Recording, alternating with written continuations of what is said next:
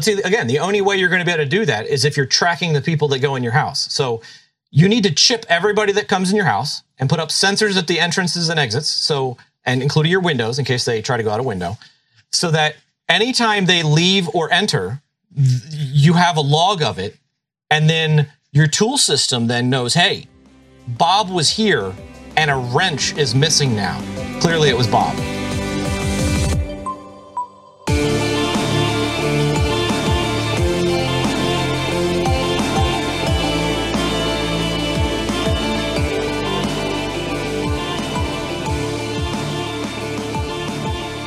So, Jeff, when we did our AMA episode, one of the questions that came up was, like, what was a project that you would sponsor, or what is a software project that you would like to exist? And we each mentioned one.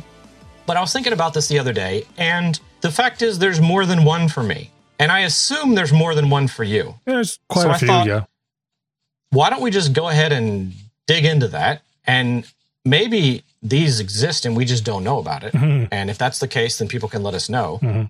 And if these don't exist, then maybe some rich person that's listening to this podcast, and so many rich people listen to this podcast, they wouldn't mind funding the development of one of them. I mean, why not? Right. Yes. Sure. Yeah, it could happen. We'd love to take your money and put it towards effort. Yeah. Well, it's not because I think some of these, at least some of the ones that I have, on my list are, I think, outside my skill level. So, somebody else can take the money and develop it. So we would be middlemen at that point, just connecting the interest party with the resources that could do it. Sure. That would effectively. So I figured I'd start off with a very classic me problem, which is a super edge case situation that doesn't really apply to normal people, but is really freaking annoying and shouldn't be a problem. And that is remote desktop / VNC. Now, I know what you're going to say. Hold on. Those exist. There's like a billion of them. There's all sorts of options. Yes. However, they all focus on minimizing bandwidth as much as possible. Right. Whereas what I want is to maximize bandwidth as much as possible. What? Yes. Maximize. Is this a testing tool? No, this is not a testing tool. This is just I want as low latency and as fast as possible. And I don't care that it's going to cost me in the bandwidth department. So let me explain. Okay. As you know, I have some ridiculous gear in my house. One of the things on that list that I use is a lot of InfiniBand gear. So yes, I live in a Victorian house that was built in 1883, but the inside of my house is wired for 40 gigabit E. So, That is so JT. It is so perfectly JT in a nutshell. So I was trying to do remote desktop on a system.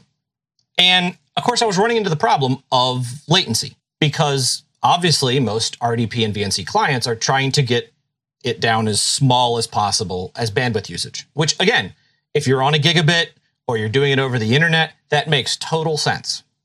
That is not my situation. I have a 40 gig pipe between two machines. You can use all of it. All of it is available to you. And I did the math. So a 4K bitmap, okay, BMP, if you took a screenshot, hypothetically, would be 32 megabytes. So now 60 of those are a second. 256 megabit. So I could just literally do 4K bitmaps more than 60 times a second across the wire and still have plenty of bandwidth available. Wow. Okay. That's, I mean, if you think about it, and a 4K 60 HDMI cable is rated at 18 gigabits. Now, that's using the proprietary HDMI stuff, but the fact is it works. There's no reason that it shouldn't work in this aspect. Somebody just needs to make it happen. And I mean, again, that's 4K 60 over an 18 gigabit. I'm more than doubling that. So even if we took that 18 and doubled it, that would then be 36 gigabit. I would still have 4 gigabit left for mouse and keyboard, which I don't think those are going to take that much bandwidth. Well, don't forget about your audio stream too. Super high resolution audio is still going to be something like what's the max I've seen? 512 kilobits. Yeah, it still wouldn't be enough. Sample size times whatever number of bits. So yeah, it would not be much. Got all the bandwidth available. And hypothetically, if that wasn't enough, I could go get 100 gigabit or 200 gigabit cards because I know people that have them that I could get some off of. You know people. So, but I don't need 100 or 200 gigabit because I've got 40, and 40 should be more than enough. But nothing that at least that I've found actually addresses like this type of use case. And I've asked tons of people about, what would they recommend? And well, surely studios have something like this. The recommendations I get are like, oh, you could use Splashtop, or oh, you could use Parsec. And I'm going to say full stop. Anyone who wants to recommend a software as a service option for me can just, no, stop. There is no reason for that. I should not have to pay a company to access a machine that is sitting 3 feet away from me. That's not going to happen. And no one needs to be in the mix here. It's literally point to point, 2 computers.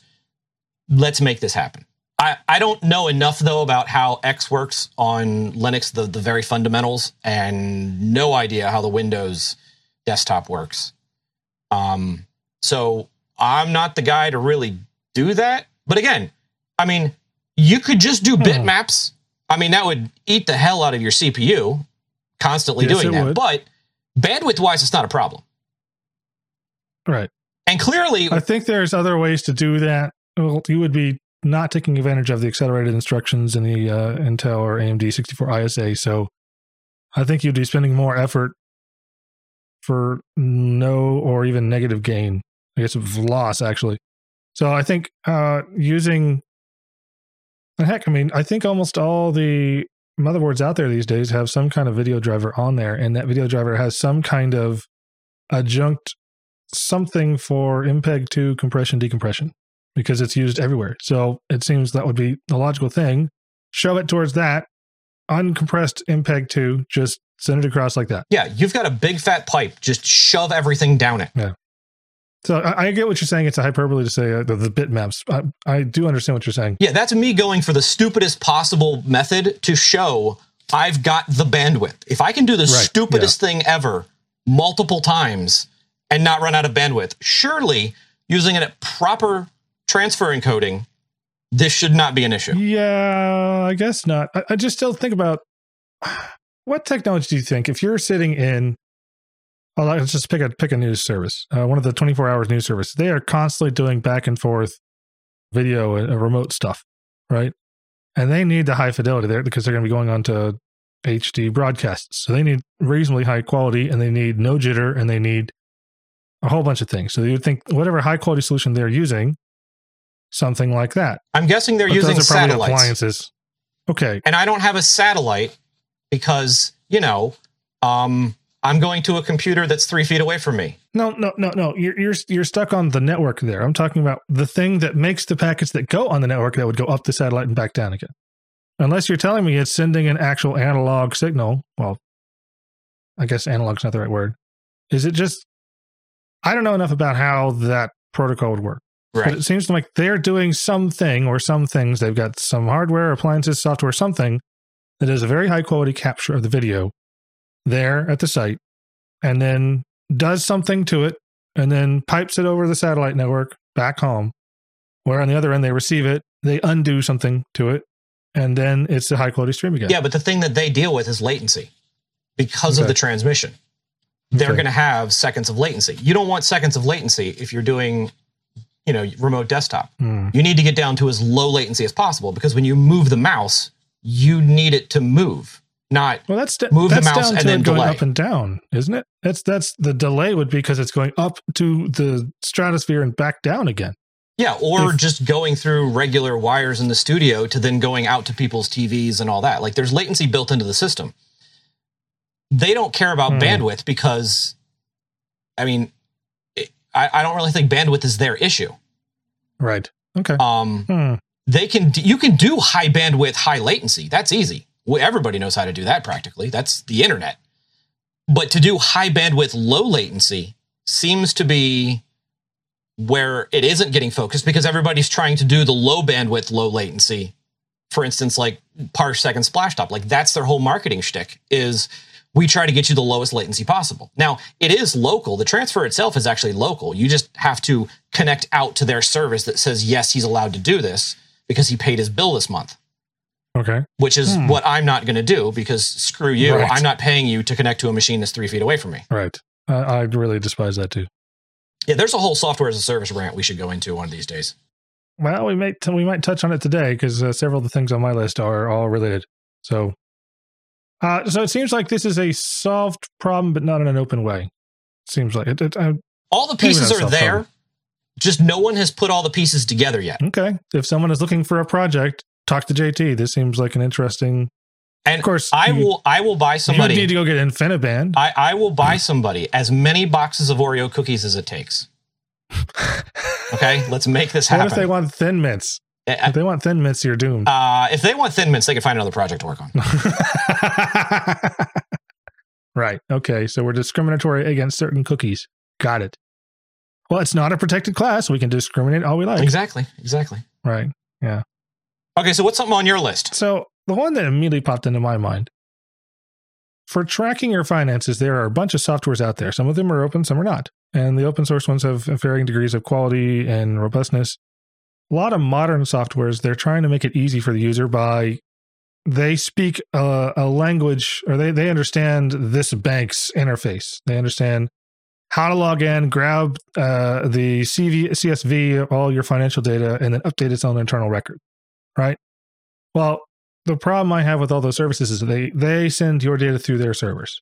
So what I would like is something like a self-hosted cloud option for these kind of things. I never want my financial data to ever cross a boundary into one of their servers. It should be from my system, or the local server in the house reaches out to my financial institution, grabs the records, pulls it down, and then does all the things like what the fancy software as a service or finance as a service softwares do.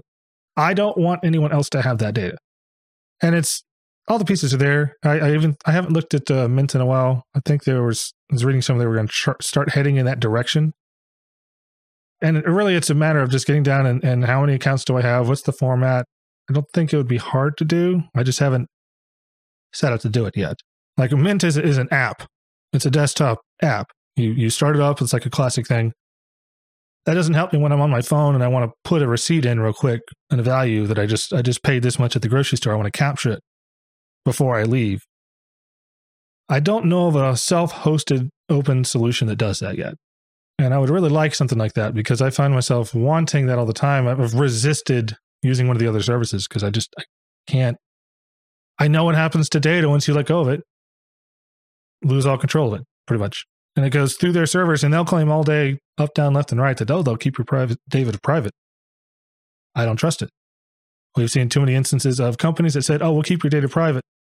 We actually ended up sharing it with this third-party affiliate of ours, and we don't know what they did with it.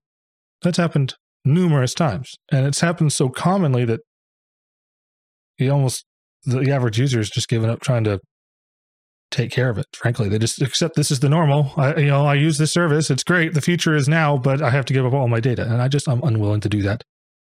So that's top of my list. And I imagine there's something out there a listener would be able to suggest to us that would fill that role for me or get me 80% of the way there. And I can do legwork and write a little Python script or something that grabs the data from pick a bank of choice. And then the format should be the same every time. So you need to look into what's the gateway to get it from. I have the credentials for my login and just do a little bit of data manipulation and sleuthing and then convert it into a format that the service wants. Well, I mean, if you wanted to go about a really janky way of doing it, if you're just trying to download CSVs from your bank, you could use Selenium and just log into your bank and download the CSV and then log back out again. I mean, you could have a script that would do that. That would be very janky. It is janky, but it would get you. I would have to have Selenium on my system. That's a major downfall. Well, I don't much care for that tool, but it has a role. I understand its role. I just don't like it. But yeah, I see where you're going with that. I think that's not the big problem as I see it. I know that these portals exist because I know Quicken and a couple other services let you or you need a budget or something like that. I know almost all of them have facilities where, well, you don't have to put your receipts in. We'll just go grab from the bank. Like TurboTax does this too. And the only way that works is if all of these major banking institutions and a lot of the minor ones, they're all, I want to say they're speaking a common protocol or a common data format, but they're publishing it somewhere that Automata can get to it. Scripts and bots and other things. Well, I think it's the bank. Data. I think the banks have their own API, and those companies just know and have written the back end of their stuff to just connect to the API and to pull whatever. So there's no reason you couldn't, do the same thing, assuming that you could actually get API access and an account with the bank, which the bank might give you if you ever asked. Now, obviously, your local branch is going to have no clue about that, so you'd have to go through the corporate system, and getting to the right person might be a problem. But I'm sure the stuff is there. I'm sure it is too. I'm sure it could be gotten, and I'm sure it could be aggregated. And I know I can, once I get the data in an automated way, I can manipulate it and do what I need to import it into something else. That would not be hard to do. But that doesn't solve the web portal stuff, and it's a deal breaker for me to not be self-hosted. Period. End of story. It must be self-hosted. Mm-hmm. I have to have direct control over everything. I will not use a software as a service for anything financial like that. I can't bring myself to do it. Yeah, along the same lines is I've wanted, something that I could have that would run on my phone for like you said, taking a photo of a receipt that, would then convert that into, JSON text. I don't care. Something that then I can then use back on my computer without having to have one of these services do all that stuff for you. OCR is out there, just nobody's really made an application that does that thing. I disagree with you. I think that has been done. Okay. But almost always it's adjunct to, like, Concur is a solution that my employer uses for expensing things. And you put the Concur app on your phone, and then every time you get a receipt, you just take a snapshot, and it does that for you. And if it can read the receipt at all, and it does a really good job of it. Is it open source? Oh, absolutely not. No. Oh, well, then that's not an example of what I'm talking about.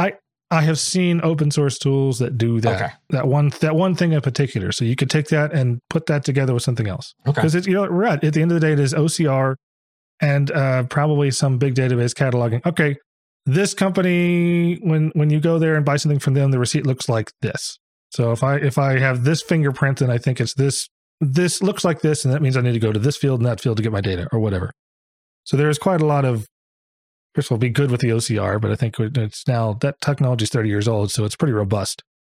And then, given you have good OCR, then you have to be able to figure out, it's not enough to just, there's the letters, but make meaning from them. So you could train models on that. You could, a lot of things you could do there. Yeah, I think nowadays the OCR is all done with an AI model because it's superior to the other, which then brings us to my second thing. Oh, okay. Go ahead. Which is, I want an open source VTT model to be able to use inside an application.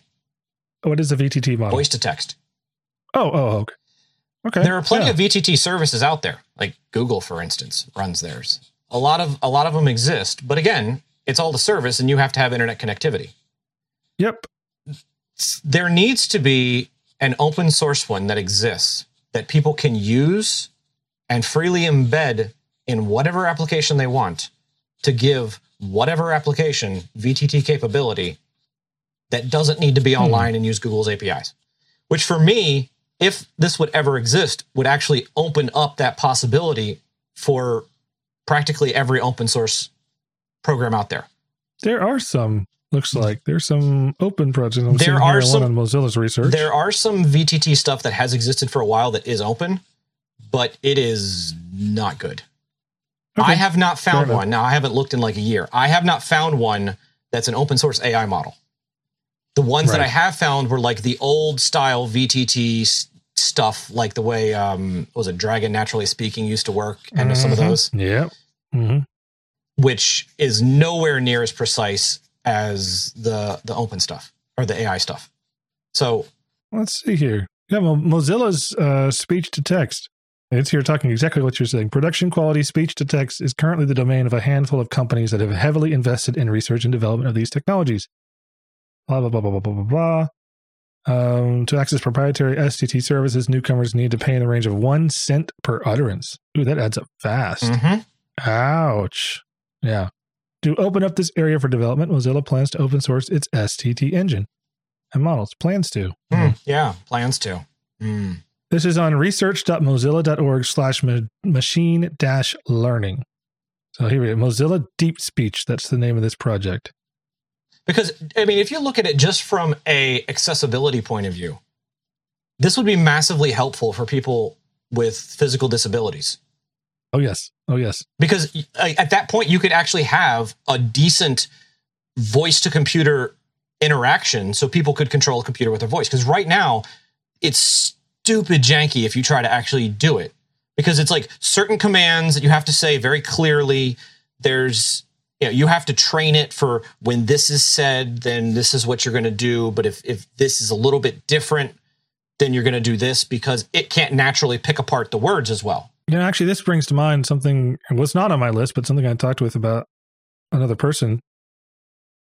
A Bible study I was in, a gentleman, he had garbled speech due to some injury he'd suffered a long time ago. Maybe stroke related or something. But I remember him talking, he has to concentrate very hard to get his mouth to make the words such that people can understand him. And he lamented how he could never use voice command anything because his voice was too ugly. And he was specifically requesting, do you think it'd be possible for us to try and make voice to text for ugly voices? And I thought, well, probably. I would have no idea how to do that. But these days, with a trained model, I'm sure that most things could be done. Now, I see a big problem with that. You would have to train a model for one ugly voice. I don't think you could train. There's 90 different ways, let's say, just picking a number out of a hat, 90 ways that a voice could be ugly and unrecognizable to an algorithm. So I guess he's looking for a tool that specifically is outside of 2 standard deviations of the norm on speech. And when you're training algorithms, you'd probably want to use the most common. Well, maybe not, actually, now I'm thinking about it.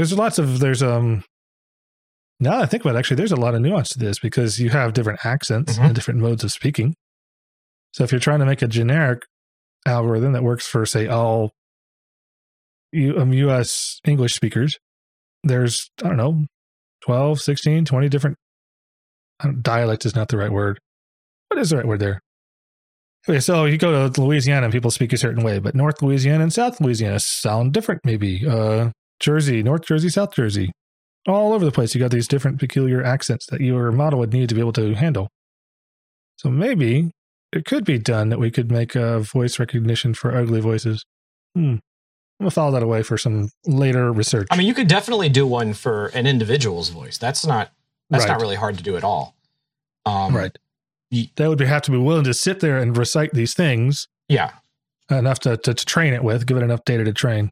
Well, if you follow the, I looked into this a couple years ago, and I forget the name of it now, but the stuff that NVIDIA uses, and I think Google used it as well.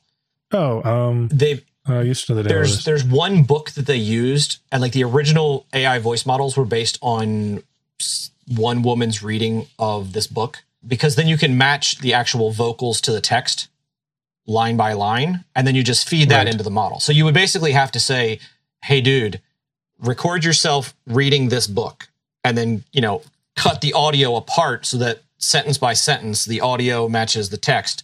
And then you could just feed that in and let it run for probably a couple of weeks, depending on how strong your computer is. And then, boom, now you have a model that would work for him. So it seems kind of like if we were to actually do this, we would want to build a framework with the ability to plug in different models. And you would have, it sounds like it would be a medical thing for people that need voices recognition, but their voice is garbled. So, because then that opens up the domain for a lot of funding, because this would not be cheap. You'd have to all the training. You'd have to the time for someone to cut the audio up and to match it up with the text and everything. And it would take a lot of effort to do.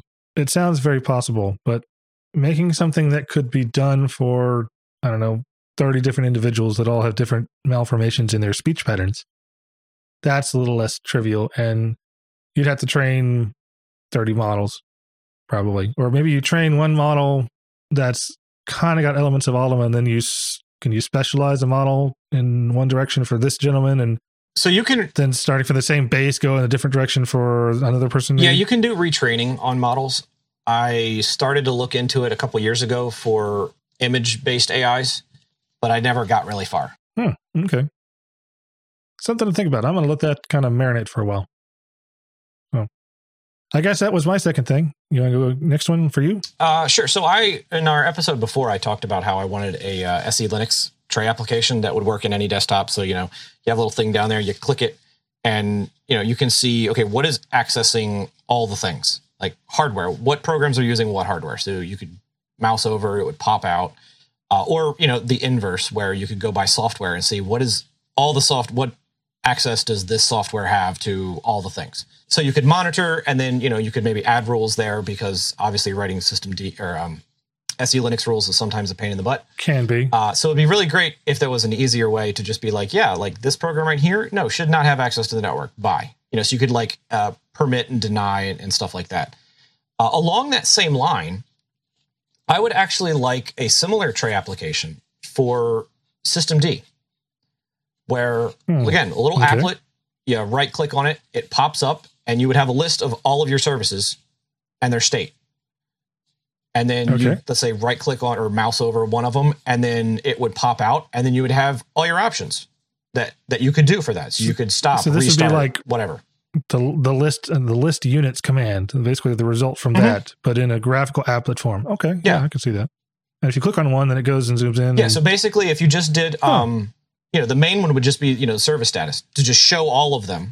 And then when you then punch in on one, it shows you all the details of it, and you can then choose what you want to do with it. It wouldn't be hard to do. I mean, I could do it very, very ugly by just, scraping shell with Qt.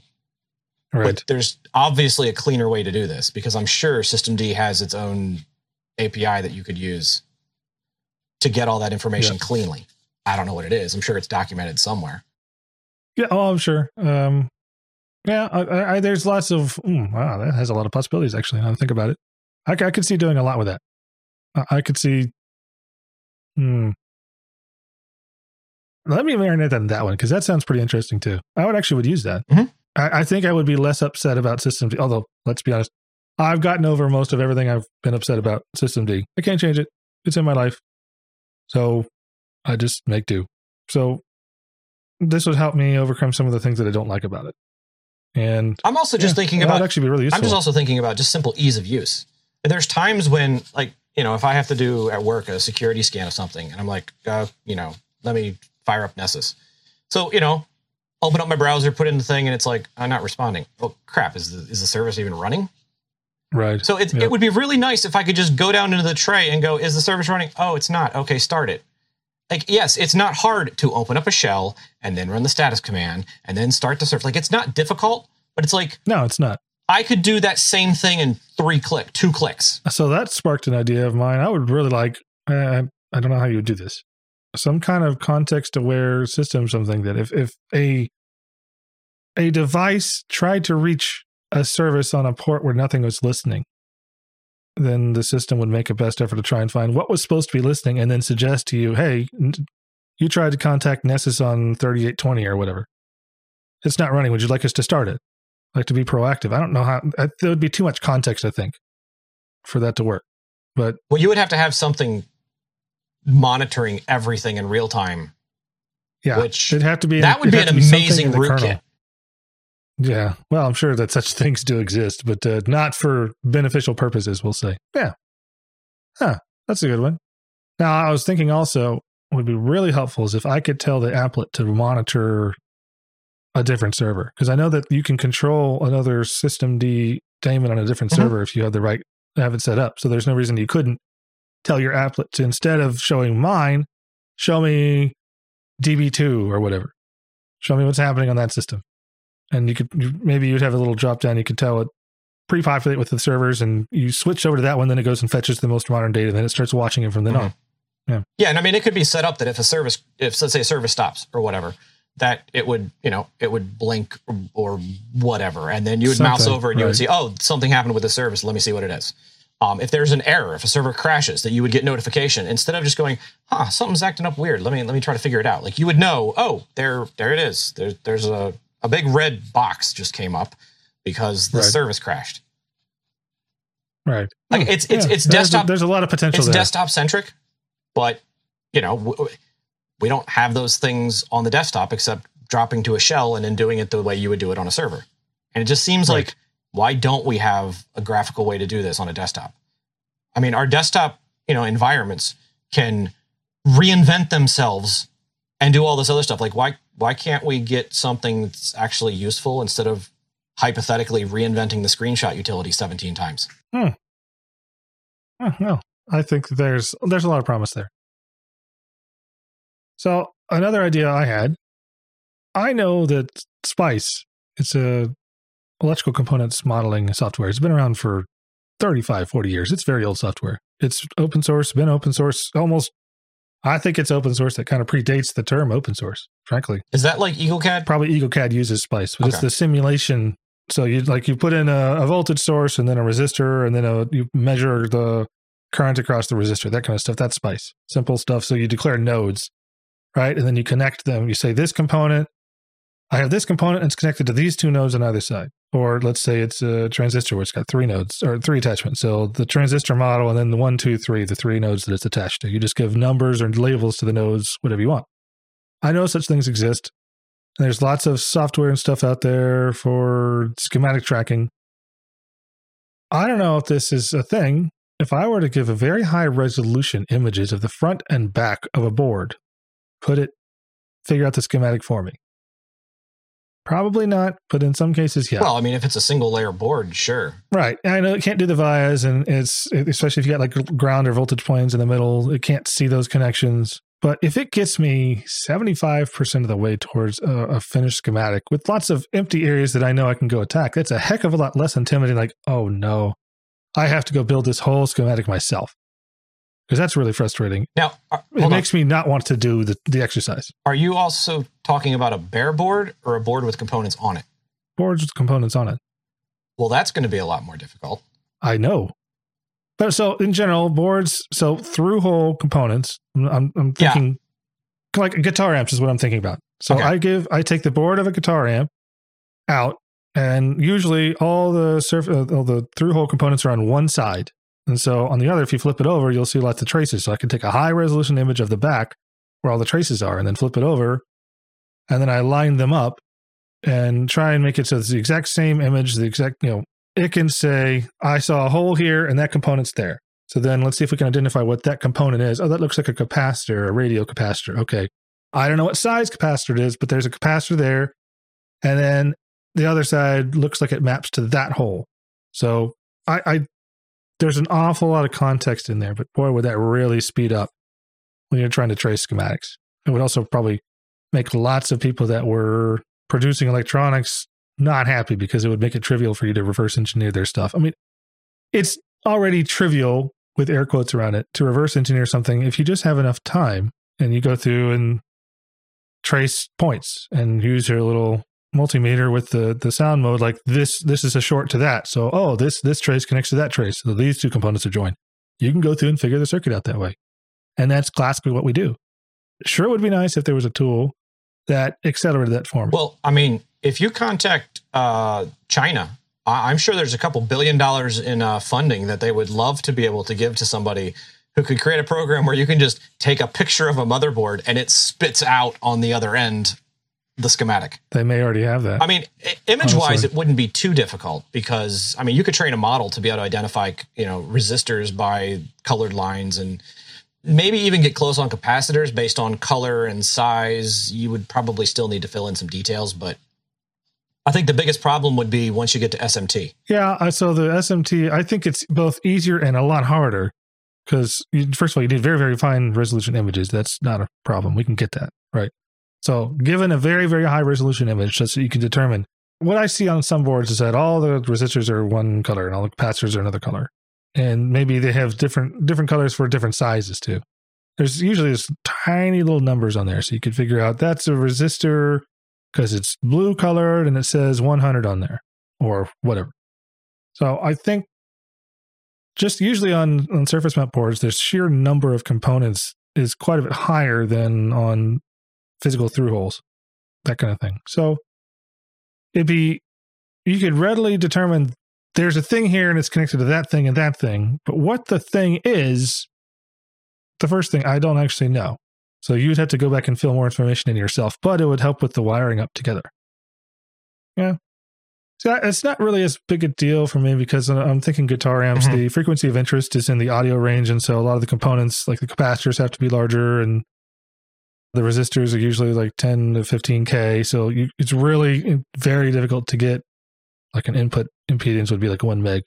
Very difficult to get that high of a resistance or an impedance in those little tiny surface mount resistors. You just can't effectively do it. So most of the stuff I've got is through hole. Yeah, any through hole stuff shouldn't be too difficult. And again, like a lot of the resistors would be able to be figured out just by their color banding. Right. Unless they, the manufacturer put on the black goo of secrecy so that you can't see. The black goo of secrecy. Yeah. Let's see. There's a guitar pedal, kind of a famous guitar pedal called the Klon Centaur, where they tried that. They put this really, really sticky black goop, like not just your normal average conformal coating, like really nasty stuff on there. And someone still figured out through careful analysis, there's like a limited number of these things in existence. So you don't want to just willy-nilly try, oh, that didn't work. I broke the board. Let's go to the next one because you can't get another one. Someone figured it out. They figured out how to get the black goop off. And then they traced the circuit and it was instructional. So all attempts to obscure what your board is doing will end in failure. Well, anytime you make a product that you're going to sell to somebody else that could look at the board, they can figure out what it's doing. With enough time. Up to what the chips are doing. With enough time and money, because I know some of the systems that I've pulled apart recently, the black goo that they use now on ICs has gotten better. It's not just like goo. It's like almost the same type of stuff that the actual chip is made of itself. Ooh, so like, yeah. if you tried to scrape it off, like it won't scrape off. And if you sand down, you're never going to be able to get to the actual marking on the chip itself. So at that point, take the markings. You're like, okay, I need to, flip the chip, drill out a little, then dissolve the stuff so I can actually get to the actual IC itself to then try to, and at that point, it's like, oh, okay. Now you're really getting into the weeds to try to figure out what it is. No, it's far easier at that point to do some espionage, we'll say, to try and figure out products that this company has produced in the past, what general producers or what suppliers have they used for these kind of large chips or whatever, and work your way back and kind of shotgun. We know there's 19 manufacturers of this particular kind of microchip that does roughly this thing, or DSPs or whatever, and just try and find something that looks right. Now, honestly, I think it'd be faster than trying. Well, not faster. Either has a chance of failure, frankly. If you're trying to get the black goop off or you're trying to guess by going forward. People have been exhaustively cataloging electrical components for 40 years or more. And especially when the internet showed up, they started banding together and putting their collections together. And so there's hubs of penouts of chips that are long dead, but you might still find it on your 25-year-old radio or something. And so you can go look it up, the pinout of that chip in that year. It's pretty incredible what the internet has. Some of those sites have bit rotted off the internet, unfortunately. And there's not really a lot you can do if it's an internet archive, but it's like a database of parts. You can't really effectively store that unless someone deliberately stored that data. So, but it's pretty incredible what people have collected and what someone who's really dedicated, who really wants to learn what this thing is doing, you can learn how it works. You can figure it out. You can pick it apart. And then once you've got the circuit, you can learn a lot from it. Maybe not a lot. Learn some things from it. Like in particular, this Klon Centaur pedal, what they were doing for any of the electrical people out there, what they had done special was they had taken a 9-volt input and they ran it through a little chip that basically it converted the 9 to a -9. I'm not quite sure how it did it. And then it charge pumped it up to 18. So it actually had 27 volts of difference total. And then it was using that to run an op amp super clean. It's a clean boost pedal. That was actually a really good idea. I think the chip was designed to either give you double your voltage or make it negative, which, whatever. But they use both features at once. Kind of incredible. There's a good write-up on it. Anybody who's interested in that, you can send me messages and I will talk your ear off about all kind of stuff like that. So anyway, your turn. Okay. So this one's an easy one. I tried to do it myself, but there was one spot I failed at because I couldn't figure it out in Qt. And that was a simple desktop wallpaper creator. Now, let me explain what I'm talking about here, because there are things which will do, like, you put in an image and it makes the shape for you. What I was looking for is, an application you start up and you can choose what size you want it to output, and then you load in whatever image, and then you can zoom in to the image and then position it by dragging. Where all the ones I've seen do it the opposite way, where it's like you have the whole image and then you have to crop in what you want. The problem is that sometimes, like, you need to do both at the same time, or you need to zoom and crop. And the ones that I have found, it's one or the other. And like, you could do that in GIMP, where you take the image, you crop it to whatever the aspect ratio is, and then you shrink it down.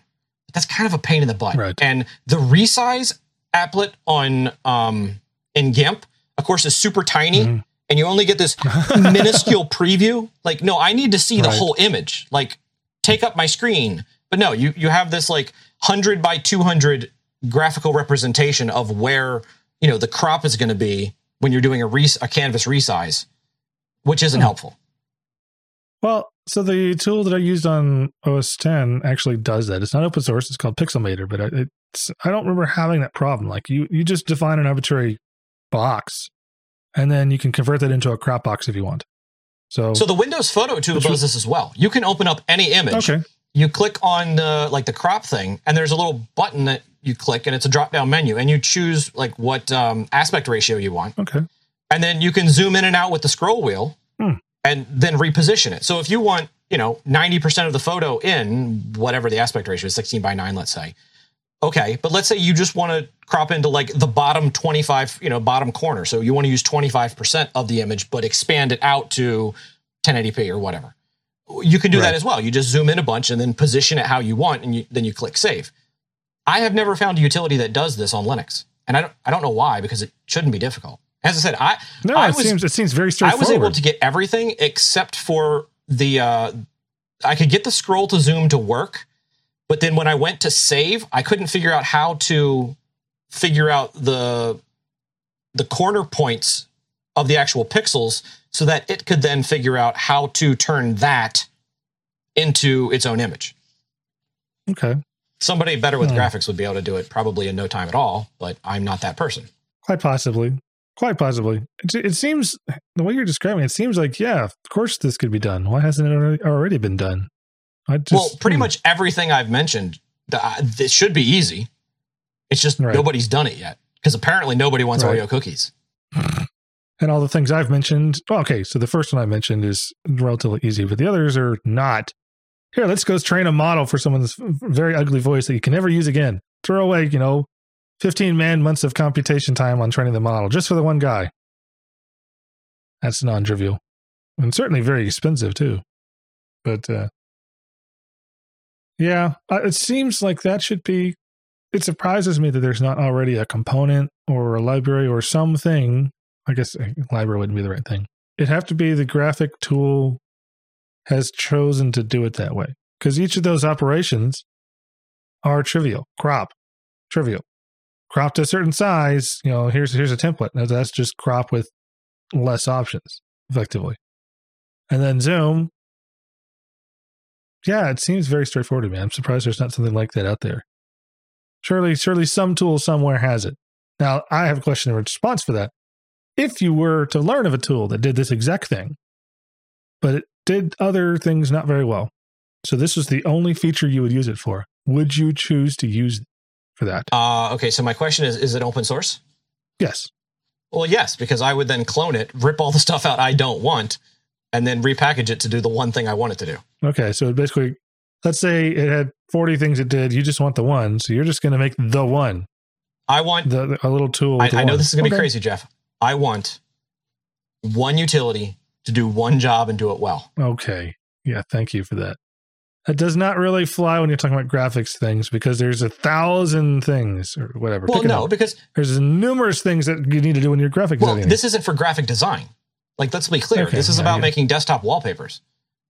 If you look at screenshot utilities on Linux, they're all pretty simple and pretty basic, and they don't do a ton of things. Like, you're not really getting into doing pixel editing because Well, use a pixel editor for that. This is just capturing your screen, and yeah, you can crop in a little bit if you want to.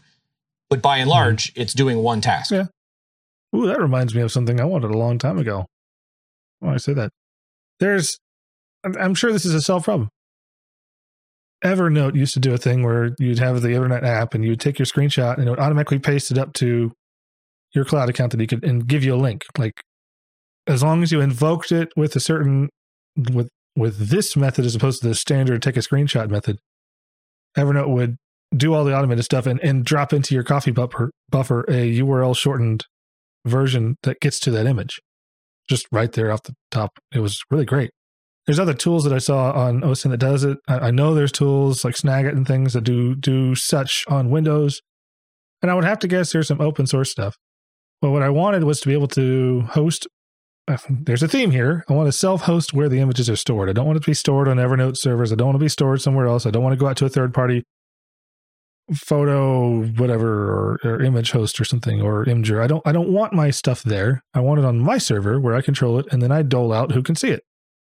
So an open source tool that lets you post your images to somewhere you control. Now, I have seen some that post to Dropbox, which, yes, this is a cloud tool, but technically it's all the files in there are under your direct control, and you can put ACLs or whatever you want. So that is a solution, but not the solution I was looking for. Okay. I remember when I was looking into this, I was like, well, okay, could I get a self-hosted Dropbox instance? And no, at the time, the answer was no, you can't. Because this is pretty much, we'd be giving you everything in order to do that. Okay, so my question for you is, because in these utilities, you obviously have the ability to save. Why would you just not save it to a network share you have access to? Well, that's a solution. Yeah. The program would need to know it should go there. Well, I mean, if you can save and you get a save dialog, it's going to then present you with the places that you could save it. No, it automatically saves it. Like, if you use the facility I'm thinking about, it takes a screenshot, grabs it, doesn't do any manipulation to it at all. It just saves it and then immediately uploads it to this place where you can share it from using a URL, a web link. So, okay. I've never used a screenshot utility that automatically saved it. I had to always choose to save it. Okay. Or in Android, when you take a screenshot, you can save it, or you can just immediately share it. Like, I can take a screenshot and then immediately share it to my Google Drive. Yes, you can. So, but this thing would be multi-component. It automatically does that. It automatically shares it, or that is the place it's storing that photo or that screenshot. And then it goes to the next step and say, all right, all the files that are stored in that location are accessible at this URL. We assigned this random ID to the image, so we're just going to smash the URL together with the ID.png or whatever, and then puts that into your copy buffer. I would like it to do all those things together. Again, nothing world-shattering. It could definitely be done. I think with a couple weeks of effort or sitting down and just poking at it, I could probably come up with something. I was just hoping that something like that already exists, because that would be very helpful. Yeah. Okay. Wow. I was, when we first started talking about this topic, I wasn't sure, like, are we going to be able to fill an episode with this? Oh, yeah. Apparently so. We both have a lot of things. Yeah. So I've got one more, and this was yet another thing that I started a while back, but then stopped because I realized, I'm obviously not smart enough to do that. And it was an odd kind of drive encryption method where you would need two drives, and they would be just raw formatted, so just bogus data written to the entire device. You would open a program. You would then choose the two dev devices. Now, the drives themselves would have to be the same size. Let's make that clear. So let's say you went out and bought two 240 gig or 250 gig SSDs. So same size drives, preferably same manufacturer too. And then, you run this utility. It loads the entire drive up with random data all the way through. Make sure, the drive's good. And then what it does is you put in a key, that you would type in. With that key, it would then mount one drive as your data drive, mount the second drive as a one-time pad that is used with your key. So the random data that you put onto that drive now becomes a sequential one-time pad. Is the one-time pad, but only the one-time pad with your key that is in your brain that you have to input when you mount the drive. Okay. So even if they have both drives, they have nothing. So they have to the data drive, the one-time pad drive, and the key out of your brain. Wait, so the entire drive is the one-time pad? Yes. And your key then works on, like, say, the sector level, is applied on the sector level to... Okay. So both drives at any time are going to look like completely random data because they are completely random data. Okay. So this brings to mind when you first started talking about the two exactly sized drives. I always have a problem with that. And this is the thing we run into when you're doing like mirrored drives too. If you replace your drive with something from a different manufacturer, what guarantee do you have that they're exact same? You don't. So I think what I've gotten in the habit of doing is creating a single partition that is slightly smaller than the full size of the drive to account for the fact that if I have to replace this with a different manufacturer, I can still get the exact same size partition on that other drive and it won't matter. Right. Well, clearly this is not a situation where you're ever going to replace one of the drives. I would suppose not. Yes. So, because if you do, you're dust. Yeah. Right. Yeah. I'm going to have to think about that one. There's some things about it that I don't understand, I think. I might have to talk with you more about it offline to really understand it. But that seems like I will say this, having two physical drives, well, no, actually take it back. Drives don't have to be big anymore. It could be two NVMe drives. Yeah. It could be two M.2 size. Mm-hmm. Maybe you have a little add-in card that has these two drives and it does all that for you. I mean, hypothetically, you could do it on, if you bought two of the exact same USB stick, you could do it on that. Yeah, you can. Because when they're just garbled data, you put them in, they're going to be detected as just raw. They're not going to be detected as having a format. Because there's wear leveling and such on any kind of solid state storage. That would affect things, would it? Because it's moving stuff around. Yeah, that would. So it had to be spinners. Yeah. Something you direct right, and this sector means this sector. No interchange in the middle, and that. It had to be two spinners. This tells you how long ago I was working on this because I hadn't even considered that. It dates the idea considerably, yeah. Yes, it does. Yes, it does. Interesting, though. Yeah, but the idea being, obviously, if somebody were to get the drives, they're no good. Mm-hmm. And they don't know which is the data drive and which is the one-time pad drive because they're both random data. You know that because it's in your head. When you start the utility, you then select which drive is which. Now, don't forget that, because if you do, you're hosed. But the drives on their own are no good. I see there could be some drives get misordered, because in some systems, it's not guaranteed that your drives will always come with the same order. So, they should be, unless you're moving the drives around. They should be, but if you add a third drive, I've had this happen to me, but it's been a long time, like in early 2000s. I had a system with two disks in there, and I had the FS tab set up a certain way. So disks, SDA one goes here and SDB one goes there. Okay, well, There's your problem right there. You should be using UUIDs. Well, this is back in the early 2000s. We weren't using UUIDs for such things. Welcome to 2021, Jeff. I get it. So that's the solution. If you still have this problem, you have a problem. Yeah, there are still people that have this problem because they experienced it up at work recently. Not recently, a year ago. I was like, really? We still having this problem? Wow. It's 2020. We're still having this problem? It was just someone didn't really think ahead. It's like I say, I just set it up with UUIDs. It's trivial. Or one of the other solutions that a little clunky, but I actually kind of liked is UDEV permanent rules or persistent rules. Mm-hmm. So the first time it sees the drive, it then writes it to the persistent rule. And so always get back the same... This UUID means that's SDA, or whatever. Which is clunky, but it worked. It solved a thorny problem without having to go and force the user to make any changes, which users tend to like.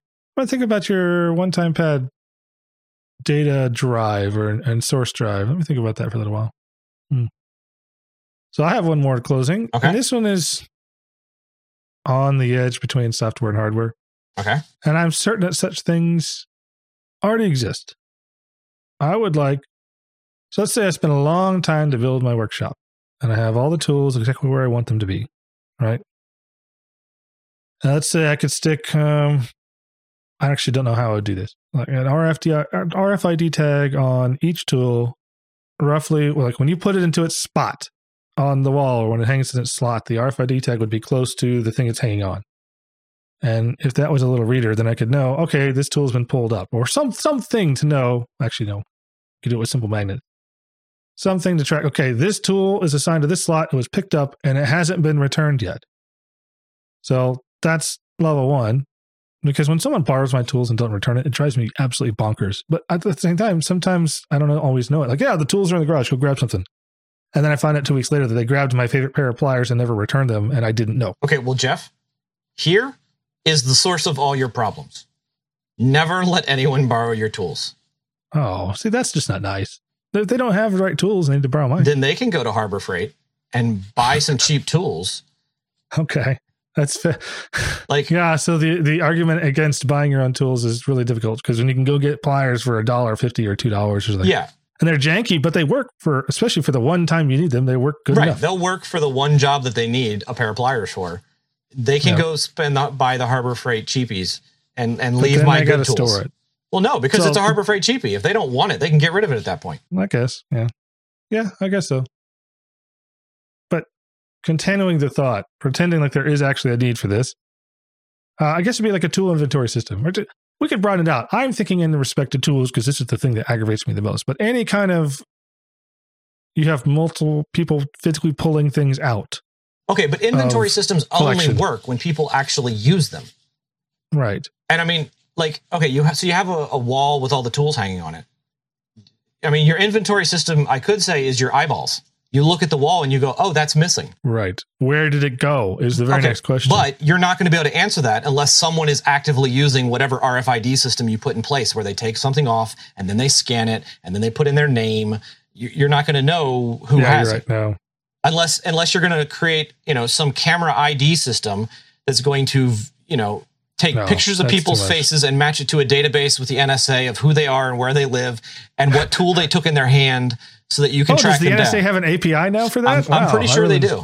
I need to get involved with that API. That's great. How much per cents per transaction, I wonder? A billion, probably. $1 billion cents per API call. Right. So nothing trivial. But I understand this is a bit far-fetched. And it's like hardware, but the software tracking and the inventory stuff. I just want to know who wandered off and absconded with my favorite pair of pliers. But see, again, the only way you're going to be able to do that is if you're tracking the people that go in your house. So you need to chip everybody that comes in your house and put up sensors at the entrances and exits.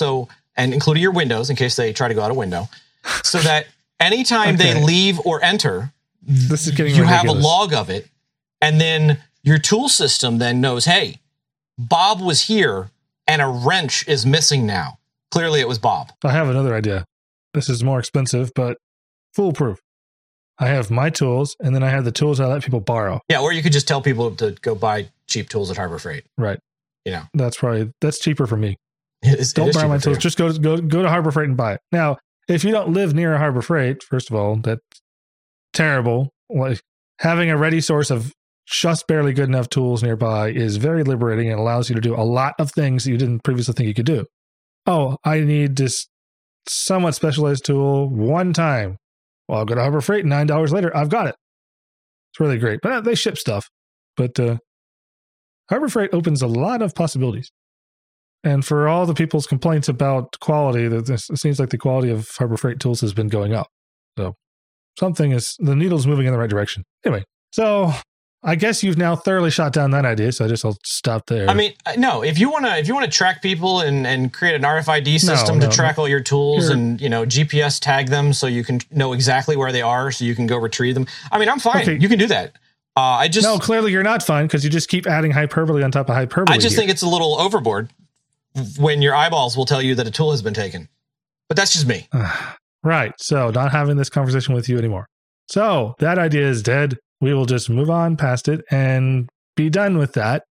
Because apparently I can't have a good faith discussion with JT about this particular idea. What are you talking about? This is a good faith discussion. No, this is not a good faith discussion. Trust me, if this was not a good faith discussion, you'd know it. Oh, Lord. Okay, anyway, that was the end of my list. And I think you said you were out of your list.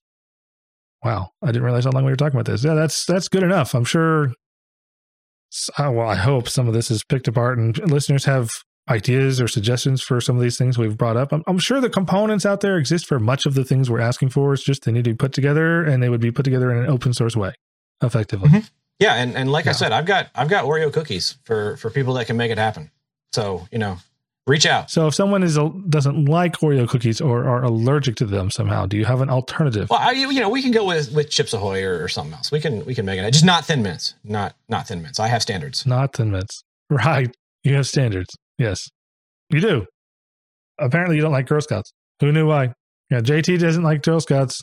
Everybody should know. No, it's not about that. I can't get Thin Mints anytime. I can't get Thin Mints any time of the year. There's only one time of the year you can get Thin Mints, and that's when the Girl Scouts are out. The rest of that the Girl Scouts are like doing it year round these days. Are they? I see them out all the time. Like, I never see the Girl Scouts. Well, okay, you live in nowhere. No, I live somewhere. So that's why. How do I put this gently? JT, you live very far out. Yes, that's true. And not much goes on where you live. Therefore, I would not expect to see typical Girl Scout operations in your area, like what would be in a large urban area, which you do not live in. Right, but because I don't live in a large urban area, the Girl Scouts are going to have to work harder, which means I should see them more often at Walmart because it's not just easy for them to pop out and make lots of money. They have to work for it. Right. Yeah. So anyway, JT hates Girl Scouts. No, that is not true. I heard you say that or something very similar to that. No. That's the circuitous logic gets me there. JT hates Girl Scouts. Let's be also clear about one thing.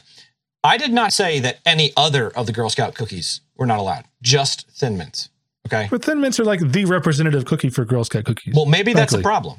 Maybe the Girl Scout cookies need better representation of tag-alongs, all the other options. Gosh, tag-alongs. Those do not last long in the house. Actually, that's not true. I did some kind of challenge where I was like, I got 4 boxes of tag-alongs. I'm like, I'm going to make these last 4 months. And I did it. I actually made them last 4 months. So I think that's the first time I've ever been able to do that. But I was able to prove to myself that, hey, I don't have to eat all of these. Mm-hmm. They're just ridiculously good. Anyway, enough about Girl Scouts. Listeners, if you have responses to any of the ideas that we've had here, or you just like to tell us, boy, that's a really dumb idea, like specifically my inventory idea or any of JT's ideas, go ahead. Share with us. We have multiple ways to contact us. The Telegram and Matrix channels are active, very active. Email seems to be a favored format for delivery of feedback. There's also ways to contact us straight on Fireside, and Twitter works too. So reach out to us and let us know any of your thoughts or suggestions on how we might solve some of these problems. JT, any closing thoughts for you? Last closing thoughts are be excellent to each other, and someone please write the software for me.